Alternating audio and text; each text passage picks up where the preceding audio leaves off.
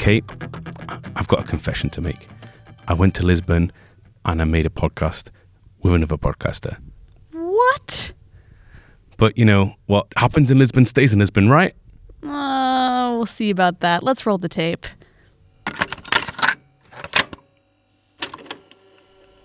So, here we are. Here I am with Kate. Hi, Kate.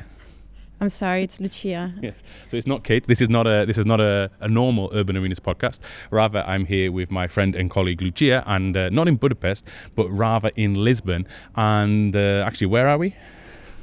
Forno di Tiolo Market. Sorry for the mispronunciation. I'm surely saying it very badly.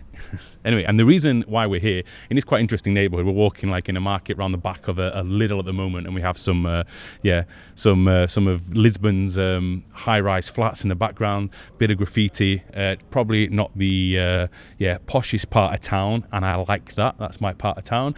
And we're here because we're going to go and visit a Fab Lab. Exactly. We are meeting our friend Rafael Caledo. Is that a correct name? It is his correct name, and he is our friend, and he's a really interesting person because he's one of the people behind FabLab Lisbon.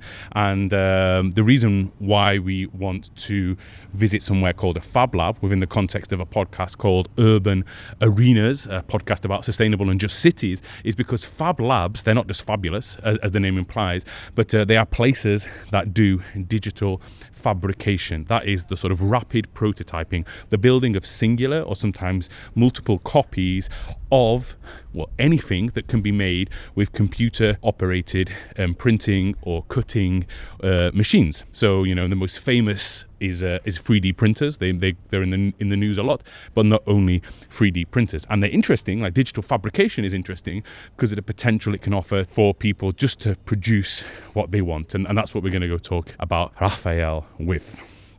You already know so much about this. I'm going to learn everything today. Yeah, because I did research. I didn't just turn up like you. I was just like, Lucia, I'm going to meet Rafael tomorrow. And you're like, oh, I'll come along, you know. I'm sorry, but we are in Lisbon. I didn't want to spend my time reading. I wanted to see the ocean. The ocean, yeah, it's not warm enough for swimming, but it is getting warm as we're walking up this hill. And I see ahead of us now. I see FabLab Lisbon. So what do you say? Let's go inside and let's ask Rafael all about digital fabrication and the FabLab movement.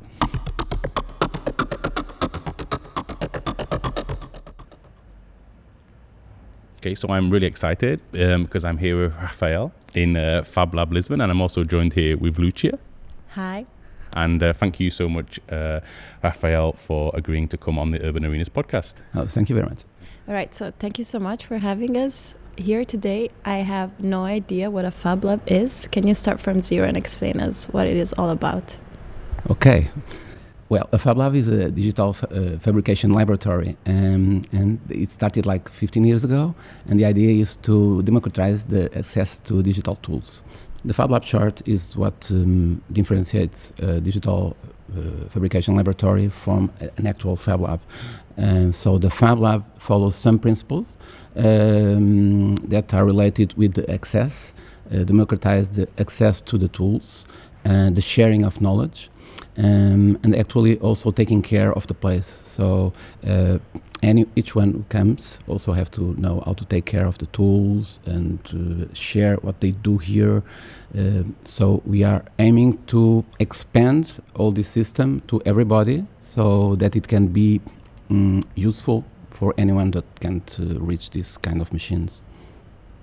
Okay, so I think the best way for us to really find out what a Fab Lab is and what a Fab Lab does is for you to give us a little tour. So could you show us around Fab Lab Lisbon? Yes, I can.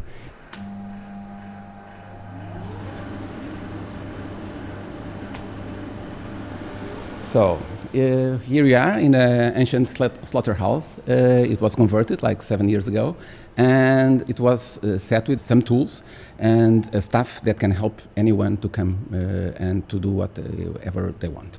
So the tools that we have and the digital prototyping machines we have are 3D printers. We also have vinyl cutters. We also have a laser cutter. We have CNC routers, a big one and a small milling machine. We have vacuum forming machines. We have hot wire cutting machines, we have heat press machines, and swing machines, and scanners, 3D scanners, and that's almost everything we have. Then we have also a wood shop that we have normal saws, all that stuff. And all these tools are accessible in open days. So twice per week we have full access from almost all day. And the staff is here to help anyone with their project. So here we are, like in this Fab Lab, and you say you have these open days. So if someone like myself or Lucia says, okay, you know what, I want to do something. I want to, maybe I want to make something for my house, but I'm not quite sure. But I'm interested in the technology. I'm interested in the idea of making something. So then what would happen? We would walk in the door. We would see yourself and these other friendly people we can see now around us. And then what? What happens? Well, first someone will notice that you come and will ask you hello, what we are here for, and you will tell what is your project. So, for example, if you want to make a chair, let's say, and you have just a drawing, maybe you should do it in. We need a digital file to do it, unless you want to go to the wood shop and do it by hand. But if you want to do and use our machines, we have to translate that drawing to a digital file. So if you don't know how, we can sit here. We just tell you how to start, and then you can see some videos how to use it, and you can stay here just for learning and then to do it. If you already know how to work with it, we just say, okay, we can have your file. Let's check if it's okay. We check if your file is okay, and then we teach you how to use the machine. So, for example, if you come for the laser cutter, we just check if your drawing is okay, and then in 10 minutes we teach you how to use the laser cutter, then you're by yourself. And you don't bother if you don't get it well, so there is no problem wrongdoing here. Of course, we teach you the safety of the machines, how to work with it properly and things like that, and just not to harm yourself or the machine or whatever. But if you don't do it at the first time, you can do it in the second time, on the third, on the fourth, no problem for us. Can you give us an example of someone who came with some cool project to develop and how he used one of these machines and something they created? Let me show you one of them. Hey, wait for me.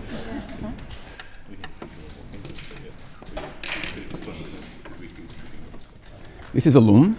This is a nice project that we are proud of. We have a woman weaver.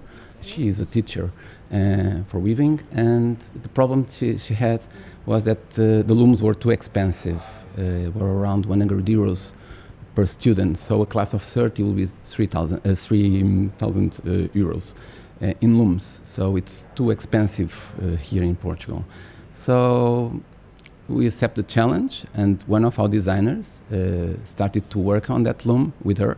And the loom now is version V2, but it has, I think, 5 iterations, 5 modifications of the loom. So in the end, we got a loom that just cost 2 euros. So it's 2 euros in material and the time you have to cut the loom. So if you come in an open day, so the loom is free. So we're going to put that this object in open source. We are preparing not a site, but a page with this project, so anyone can, in their city, go into a Fab Lab, go into FabLab Lisbon, just download the file, put the file in the 3D laser cutter, and mount the loom. So this is a nice project. I think it is. So it's beautiful. So let me put on my skeptic's hat, and say, okay, so here we are. Somebody's made this loom, and it's wonderful. And this is in some way this open source ethos shares many of the principles that the open source software movement also had, and it was really exciting. I was really excited by it when I first encountered it, and I had a Linux operating system on my computer. And then about 2 or 3 years ago, I just went back to Windows like a terrible person, and so much of the labor that people put in to producing open source software ended up getting sort of taken over by or just basically creating profit for, in the end, large companies. And so this is obviously a wonderful project where a teacher has made a loom for her students, and this can, possibly, benefit other teachers, but also it could possibly benefit, a company that wants to make a bunch of money. And you know what? They can say, you know what? I can produce a loom not for €2, I can produce it for €1.50 because I'm going to make 1,000 of them. And so I could say that maybe what everyone's doing seems wonderful, but actually they're just feeding their labor into the big machine of capital, like we all do. Yeah. Well, actually, that's true, but I think that's not the problem at all, because the meaning of this loom was just to fill that need that the teacher had. So this can be reproduced, no problem at all for us. And the nice thing here is that the teacher gave here at the Fab Lab for 2.5 years, maybe 8 workshops, and people paid for the workshop. So she earned money also with that project.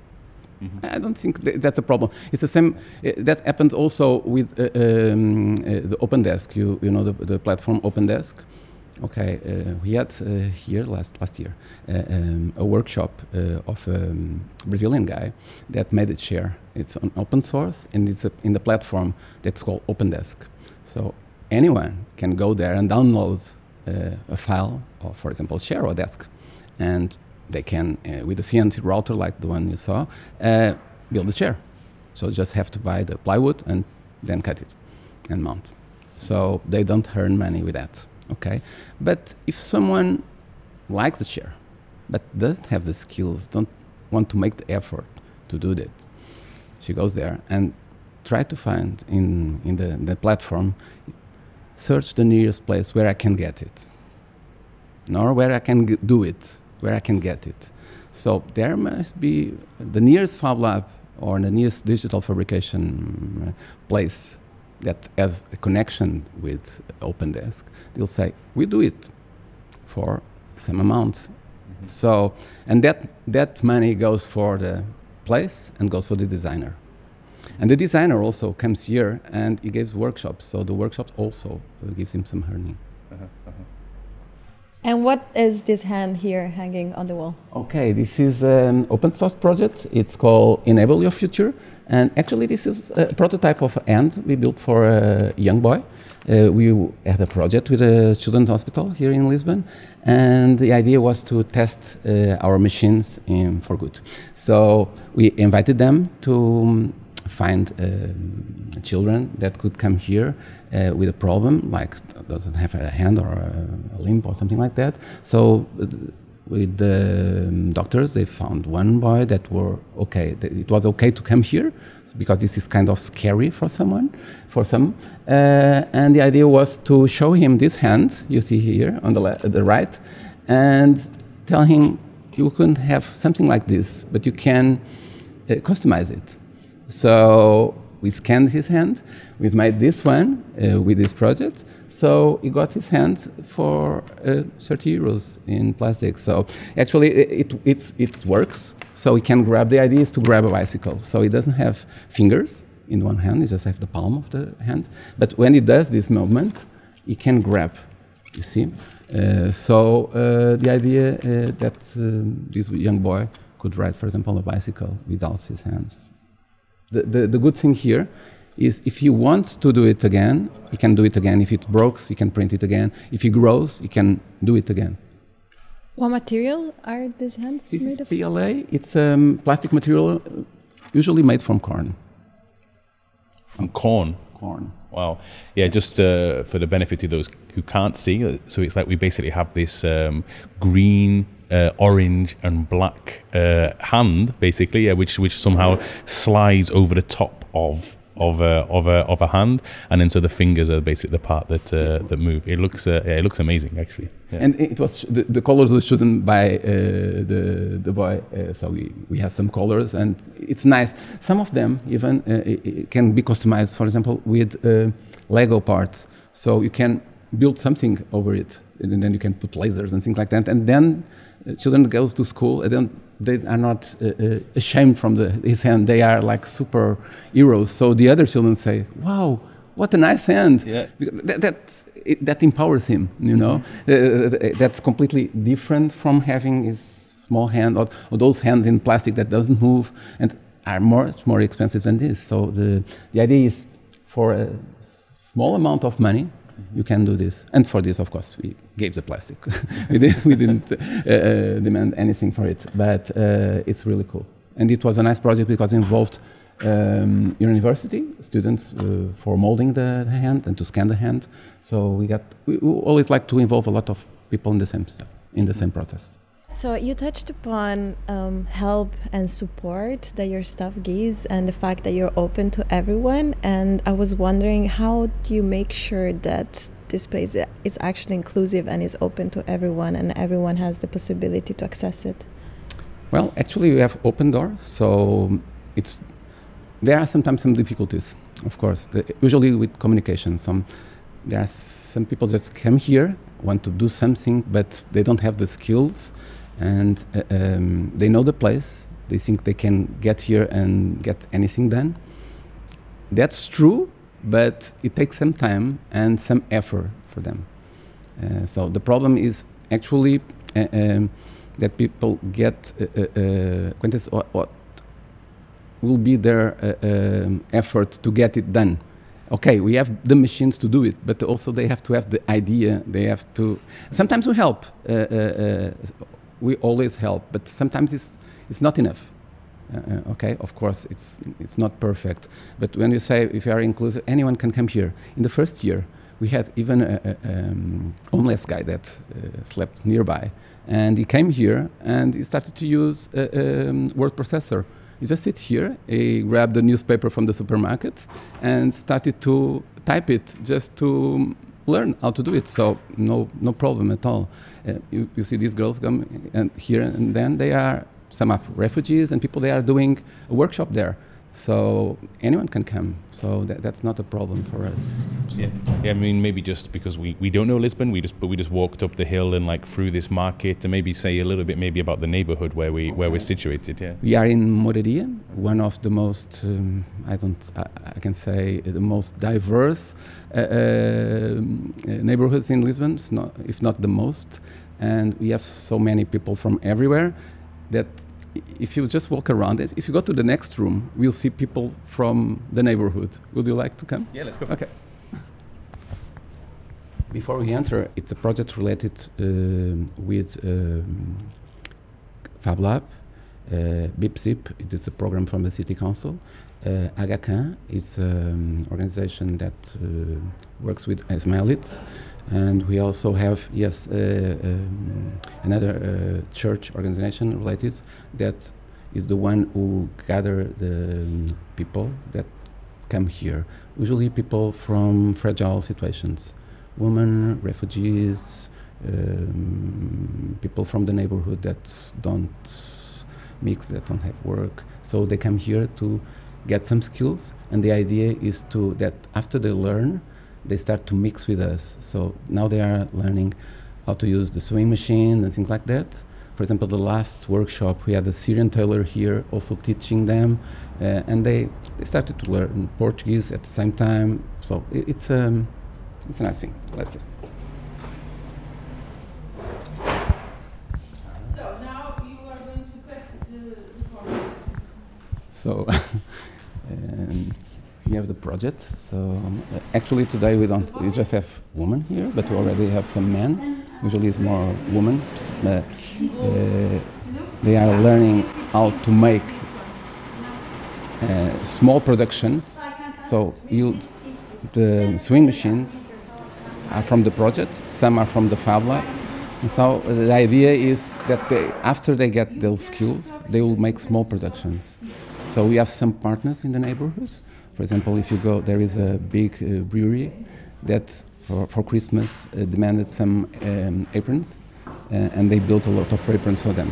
So the idea is to start a business around these kind of skills. And then if you can use the digital tool machines mixing with this, it will be a plus. You can continue the workshop. So where are we now? Now we are in the wood shop. Today it's empty, but usually there is someone here doing no digital fabrication, but it's also a need, so we also feel that need. Mm-hmm. Cool. Should we go sit in your office then, or Yes. yeah? And let's move there. All right, so now we're sitting in your office, and so my last question was maybe a bit too skeptical. So this one I want to be more optimistic and utopian even. So when I see something like a Fab Lab, and I see, okay, this is people coming in, building and creating things for their own needs or for their community's needs, and learning from one another, not really producing any waste because they're only producing what it is that they need, and also being able to adapt things for people with special needs or special circumstances. And I think, wow, what would happen if something like a Fab Lab was scaled up, mm-hmm. or was replicated in many different places? I mean, what do you think? What are the possibilities? Is this a movement that could transform our cities more widely? Can we imagine like cities where there is, just sort of this rapid prototyping becomes the norm rather than the exception, and we begin to have a more self-sufficient cities where we're not bringing in our desks from China, but we're just bringing them in from the Fab Lab located at the back of the Lidl around the corner? Mm-hmm. Yeah, I agree totally. I think in the future Fab Labs will be like libraries. Okay, I've been last week in Helsinki, and the library has a Fab Lab, and it's even more open than ours is open every day. It's wonderful because you see the mix you have here, people that you have here with special needs, and everybody at the same time in the same place, and it's like a real public service as a library. And about the self-sufficient cities, like the Fab City movement, for example, like the ancient the notion of the city state. I think that's possible, and I find that very interesting. The idea of produce locally, it's much more sustainable, of course, than bringing things from China. There will be always stuff that comes from China, or it's impossible to not live globally, but produce locally, not just objects that we are used to do at Fab Labs, but also we are going to open a biolab, so you can also produce your stuff, your food. And so the idea is not just people come at the Fab Lab, but there will be some tools that you have at home. So there will be tools that you will have at home because it will be something completely normal, and some tools that are not. So you go to the library, you go to the Fab Lab, you go to somewhere to do it. But there will be also factories. I think what will happen will be the new industrialization of cities, because many cities are just service. I think that's not sustainable. Mm-hmm, mm-hmm. So everything comes from other parts, and if you can grow your stuff, if you can build your stuff, not but someone can do it. If you go to some cities in developing countries, for example, go to Istanbul, they have everything there. They build everything if you want. They also have Fab Labs, but so they have artisans and they have Fab Labs. Now we have almost finished with artisans. There are not many, but there are new ones, new generations. And if cities become again sustainable, I think they have to have the right mix of people and expertise around doing things. So of course I see it in a perfect way to be. Okay, so you said 1,000 interesting things. I would like to ask you a lot of questions, but I'll pick one. You mentioned Finland, you also mentioned Istanbul, and you mentioned Fab Labs in these places. And I was wondering, what does differentiate Fab Lab Lisbon from the other ones? Oh, what differentiates? Actually, there should be so many differences because there are Fab Labs, of course. But what differentiates the Fab Labs could be there are public Fab Labs, there are other institutions Fab Labs, and there are private or associative Fab Labs. Our is a public one, so we are public service. Other Fab Labs, like an association, are not so open. They are just open to their community for subscribers or whatever. But in the end, they do the same. Here in Lisbon, there are 5 Fab Labs. There are Fab Labs in universities. We are from the city council. One is from the biggest energy company in Portugal, EDP. It was the first one in Portugal, actually. So there is an association around electronics. Is our friend is nearby. So those are the FabLabs we have here. To have open doors, we were the first, and we are of course the biggest one too. Yeah, when you say private FabLabs, don't they lose a little bit of their spirit? What do you think? Well, I think so. Actually, EDP FabLab in the beginning was open, and now it's just open for special projects. So they don't have open doors. That sometimes happens with FabLabs, especially for private ones. How do FabLabs, like FabLabs like yours, with this sort of open door sort of spirit, how do they relate to other movements that want to sort of reuse, repair, build new things? What's the sort of overlap between those movements and yours? Okay, that's nice. Actually, we host the first repair cafe here in Portugal. We started it like 3.5 years ago. We have a community of people that repair. It's growing always. Now we have people repairing bicycles, repairing like furniture, electronics, or home appliances. And the idea is to not throw away stuff, and anything that we can repair, we will repair, and we want to share that.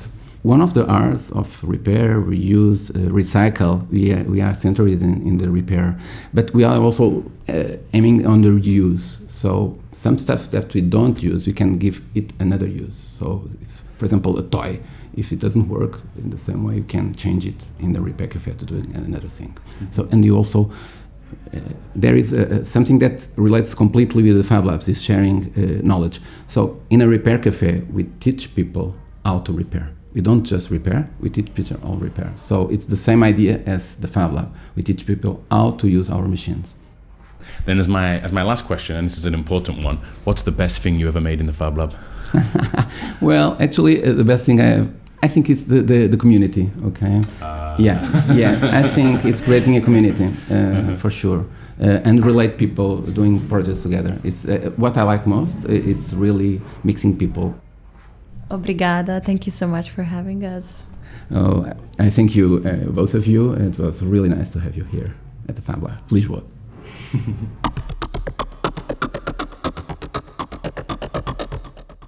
Alrighty, so we left the FabLab. We've been on a bit of a walk. We've had some low-quality vegan food, and now we're sitting in a square, digesting and thinking about like what it was like to be at the FabLab. So for you, Lucia, who knew nothing about FabLabs as of 9:30 this morning, what is it that you found interesting or surprising about FabLab Lisbon?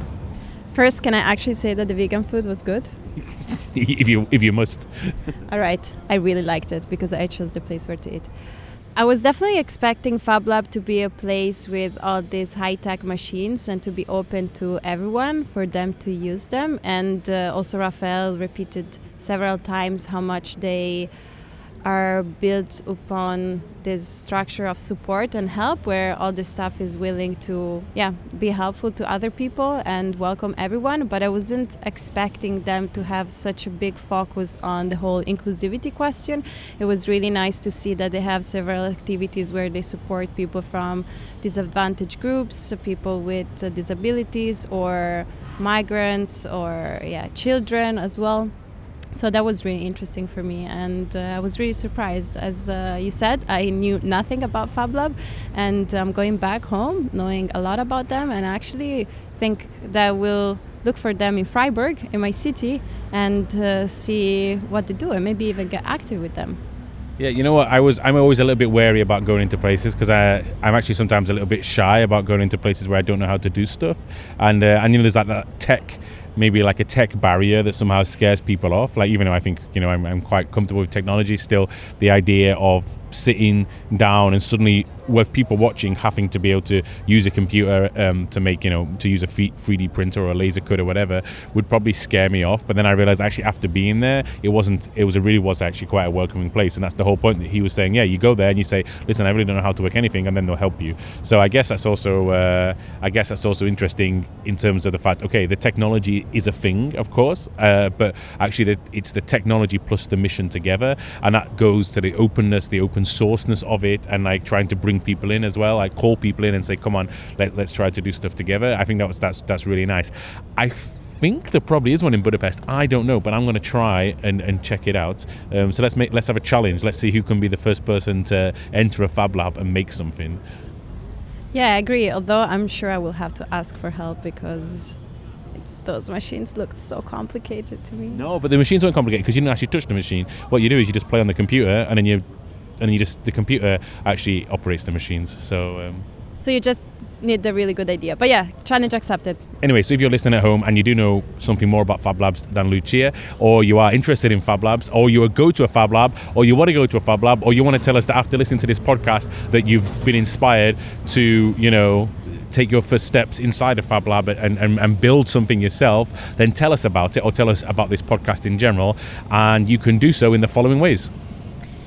Yeah, you can find more information on our website, www.urban-arena.eu, or you can follow us on Twitter and Instagram @arena_urban. Yeah, or you could also drop us an email at urbana@ceu.edu. Thanks so much for listening. Bye.